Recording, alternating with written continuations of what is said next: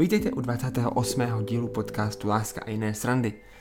V tomhle díle se budeme zabývat tématem porovnávání.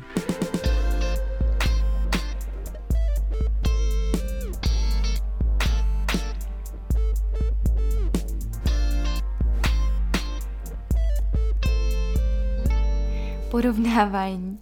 A to bych řekla, že v mém životě bylo vždycky velikánské téma. A znám spoustu lidí, pro které je tohle něco, co v sobě řeší. A je to zároveň věc, kterou nemusíme řešit v sobě jenom osobně, ale můžeme ji řešit i když jsme v páru a porovnáváme se s dalšími páry. A dneska se budeme víc bavit právě o tady tom porovnávání těch párů, přestože si myslím, že spousta těch věcí a spousta z těch témat a principů je vlastně stejná, ale chceme se podívat speciálně na to, když se jeden pár dívá na druhý a prostě prožívá u toho něco negativního a ještě se k tomu dostaneme, co?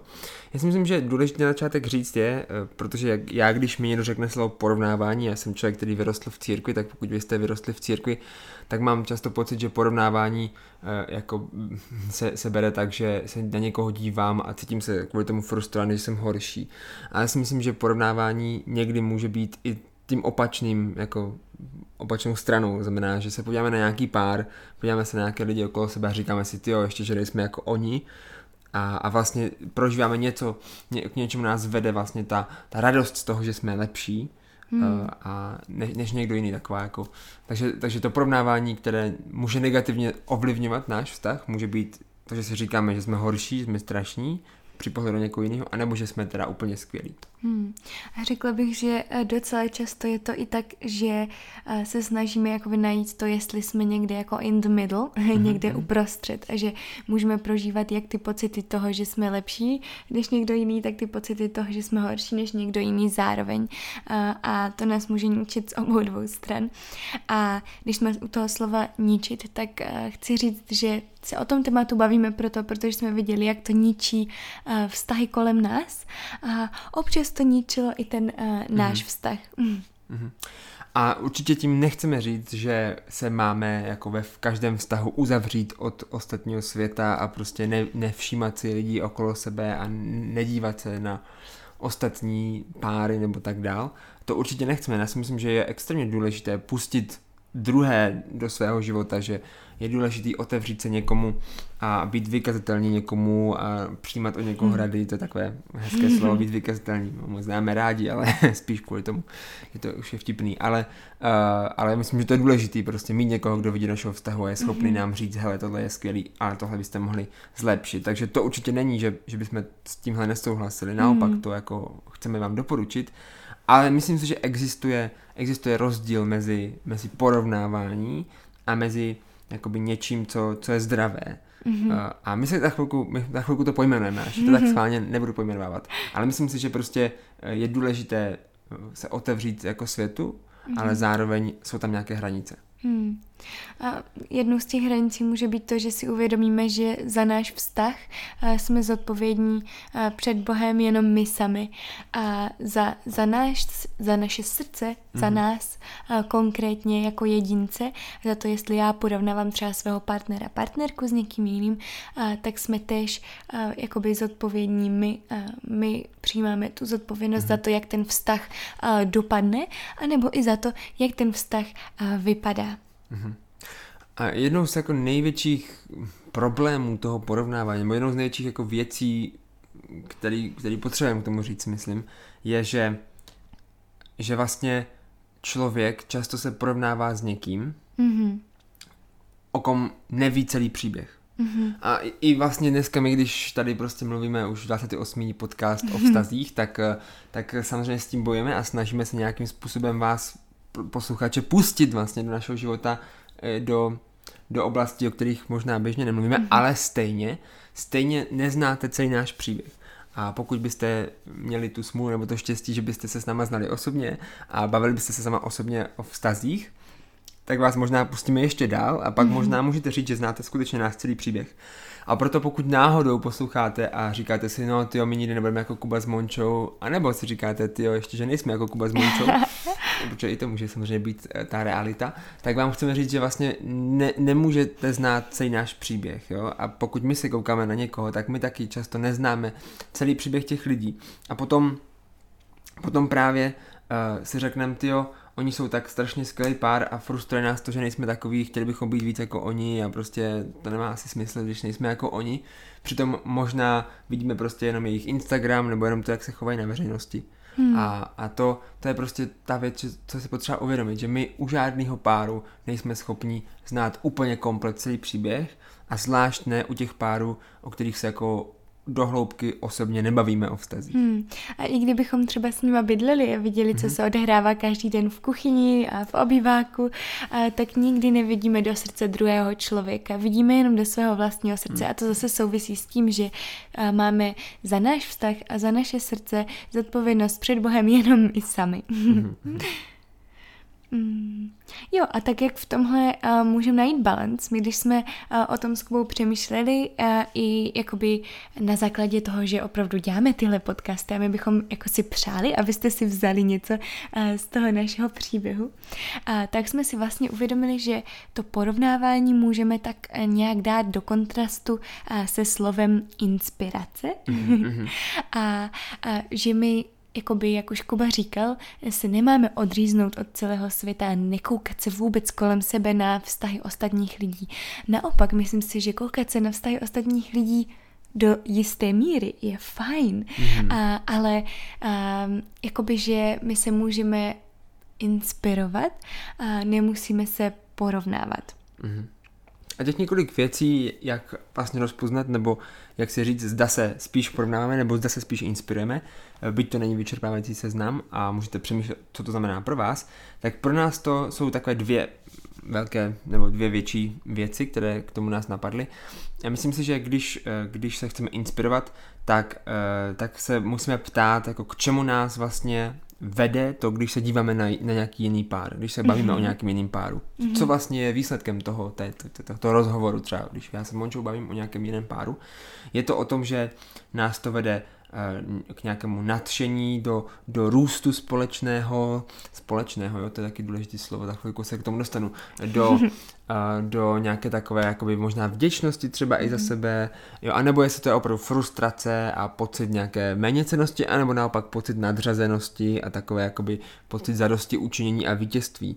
Jo, to je můj jeden z mých oblíbených citátů, C.S. Lewis, a on řekl, že člověk vlastně nepotřebuje být nejlepší, on stačí, aby byl lepší než ty, na který se dívá, nebo tak nějak to řekl. A myslím si, že v tom je jako kus pravdy, že člověk občas se dívá na nějaký pár a vidí prostě nějaký manželství nebo vztah, který se jako napůl rozpadá a má z toho takovou jakousi divnou, zvláštní jako formu radosti, si říká, tyjo, vyhrál jsem. Jsme lepší, jo. A k tomu společnému nadšení do růstu, jo, jestli se můžu, tak myslím si, že někdy to porovnávání právě taky nezdravé může být, že jenom jeden z nás třeba se při pohledu na ten vztah jakoby chce něco změnit a ten druhý ne, že tam vlastně potom to porovnávání působí jakýsi rozkol, jo? Že jenom jeden se porovnává teda, nebo že jenom třeba já bych porovnával můj vztah s nějakým jiným, nějakým jiným vztahem a potom by vlastně tam nekomunikoval bych to, nebo nekomunikoval bych to dobře a potom by tam bylo jako napětí vlastně, které nějaká jako nerovnováha mezi náma. Jo, protože, jak už jsme říkali určitě v nějakém minulém podcastu, tak my můžeme se snažit jakoby změnit sami sebe a svoje srdce na základě třeba inspirace jakoby u jiného páru, ale nemůžeme chtít potom druhým, aby on se změnil na základě toho, že my ho porovnáváme s někým jiným. To byla taková jakoby složitá věta, ale prostě já nemůžu po Kubovi chtít, aby byl jako tamten a tamten, na kterého jsem se koukala protože on má zodpovědnost za svoje srdce. Můžu mu říct svoje přání, svoje touhy, můžu se za něho modlit, ale to je tak všechno. Ale já můžu pracovat sama na sobě, anebo můžeme my dva jako společně pracovat na svém vztahu.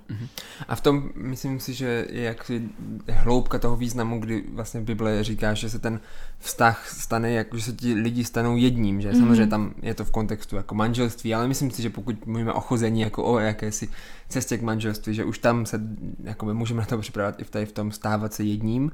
My se konec konců asi tím jedním jako nestaneme jen tak prostě lusknutím prstu, ale spíš je to proces. A myslím si, že právě i v tom jakoby, jak čelit tady tomu nějakému kontrastu nebo nějakému jakoby porovnání mezi dvěma páry, tak můžeme být fakt jako jedno. A já myslím, že to je extrémně důležitý.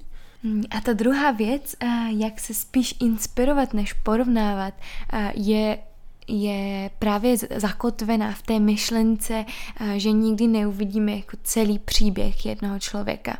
A tak je možná fajn spíš víc, než se porovnávat nebo i inspirovat jakoby celým vztahem těch lidí, tak se inspirovat nějakou oblastí nebo přístupem. Jakým principem, prostě to, jak ti lidi přistupují k penězům, nebo to, jak ti lidi řeší konflikty, jo, to se nám líbí, pojďme se jich zeptat prostě na to, jak to dělají a spíš než jakoby tím, jo, já bych chtěl mít takovej přesně vztah, jako mají oni, protože my nikdy nemůžeme být kopie někoho jiného, i kdybychom se o to sebe víc snažili, tak prostě jsme každý v tom páru, navíc ještě to dubluje, každý z nás je jiný a dohromady jsme jiní, než prostě každý další jiný pár na celé země kouli. Takže pojďme se spíš než jakoby toužit potom, abychom byli úplně stejní jako někdo jiný a měli stejný vztah, tak pojďme se inspirovat určitýma konkrétníma oblastma. A samozřejmě, že můžou být páry, my taky máme v životě nějaké páry, které nás inspirovaly v mnoha oblastech. Jo? Ano. Ale samozřejmě zároveň potom jsme si uvědomili, že jsou třeba věci, které chceme dělat jinak a není to, že to děláme, nebo které děláme jinak a není to špatně. A není to špatně, že oni to dělají tak, jinak. Přesně tak. Jo, myslím si, že jako jedna z velmi důležitých věcí, vlastně, které nám pomůžou bojovat s porovnáváním, ať už jednotlivce nebo páru, cokoliv, je vlastně to, co věříme, že znamená, že jsme boží děti, že jsme jako křesťané přijati do té boží rodiny. A samozřejmě máme teďka tady jako čas na teologický rozbor tady toho úplně kompletně, ale myslím si, že to je fakt jako klíčový v tom vlastně to, čemu někdy říkáme jako identita v Kristu nebo v Bohu, jo? Že vlastně pokud Bůh nás považuje za tak jako významný a důležitý bytosti, aby prostě poslal svého syna za nás a miluje nás, takový, jací jsme, přestože si uvědomuje, že nejsme dokonalí, tak to přece by nám mělo, nebo dává nám to takovou jistotu vlastní hodnoty, že nepotřebujeme se dívat kolem sebe a říkat, aha, tak jsem dobrý, protože jsem lepší než tady tenhle, aha, tak za něco stojím, protože jsem lepší než tady tohle. Tak náš vztah za něco stojí, protože je lepší než tady tihle, kteří se rozcházejí. Tak si myslím, že najednou, pokud fakt vnímáme, že to nejdůležitější, co definuje naši hodnotu, naši identitu, je to, že Bůh dal svého syna za nás, že nás miluje a že se rozhodl skrze nás jakoby působit na téhle zemi, tak to převyšuje všechny ty ostatní věci. Protože pak naše cena, jak už jsi říkal, prostě se odvíjí od toho, co za nás bylo zaplacený. A za nás bylo zaplacený to nejvíc. Za každého konkrétního z nás. A jsme jedineční a to je v pořádku. A mně se k tomu strašně líbí a strašně mi často pomáhá věta you're fine cause you're mine. Taková věta, jakoby, kterou nám si můžeme představit, že nám říká Bůh, jako hele, jsi v pohodě, protože jsi můj. Nemusíš být lepší, nemusíš být horší, nemusíš se porovnávat s někým jiným. Ne, prostě konec, jsi v pohodě, protože jsi můj a nemusíš nad ničím jiným prostě přemýšlet a může to být jenom o tobě a o mém vztahu s tebou a o tom, že můžeš ty jako jednotlivec růst a vy jako pár můžete růst a nemusíte prostě se dívat nalevo nebo napravo a tam hledat svou hodnotu, ale můžete se dívat nalevo a napravo a inspirovat se, to je v pořádku. A zároveň se můžete dívat nalevo a napravo a jako přemýšlet, kde můžeme pomoct. Jo, to je důležité, ano. A když už jsme takhle jako trošku v tom jakoby více křesťanském pohledu, tak mě napadá otázka, jestli je vlastně porovnávání hřích. Jestli je porovnávání hřích, nebo kdy je porovnávání hřích. Já si myslím, že zase to je návrat vlastně k tomu, o čem jsme mluvili před chvilkou, že to je ta identita v Bohu. Myslím si, že často jakoby považujeme, že hřích je vlastně, to jsou ty špatný činy, jo? Že to jsou prostě ta lež a ta krádež a případně ta vražda nebo teda smilstvo.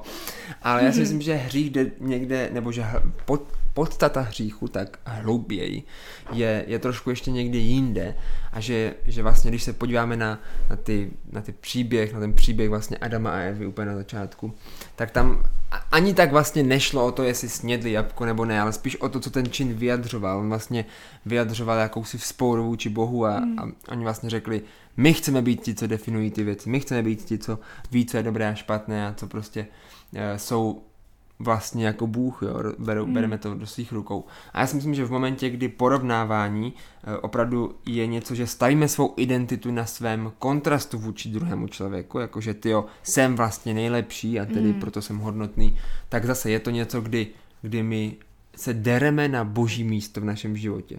Jo, pokud jsme křesťani a říkáme, prostě jsme boží děti a to je to, kým jsme, to je to, kým jsme se mohli stát, jak se prostě píše v Janovi, že těm, kteří prostě v něho věří, dal moc stát se božími dětmi. Pokud jsme vlastně dostali možnost stát se božími dětmi, nebo všichni jsme dostali možnost stát se božími dětmi, a pokud jsme se jim stali a potom stejně hledáme svoji hodnotu, svoje jakoby místo naplnění někde jinde, tak abychom to byli schopni líp kontrolovat, než prostě věřit Bohu, že on o nás říká, že jsme prostě dobří. Tak si myslím, že to hřích vlastně v podstatě je.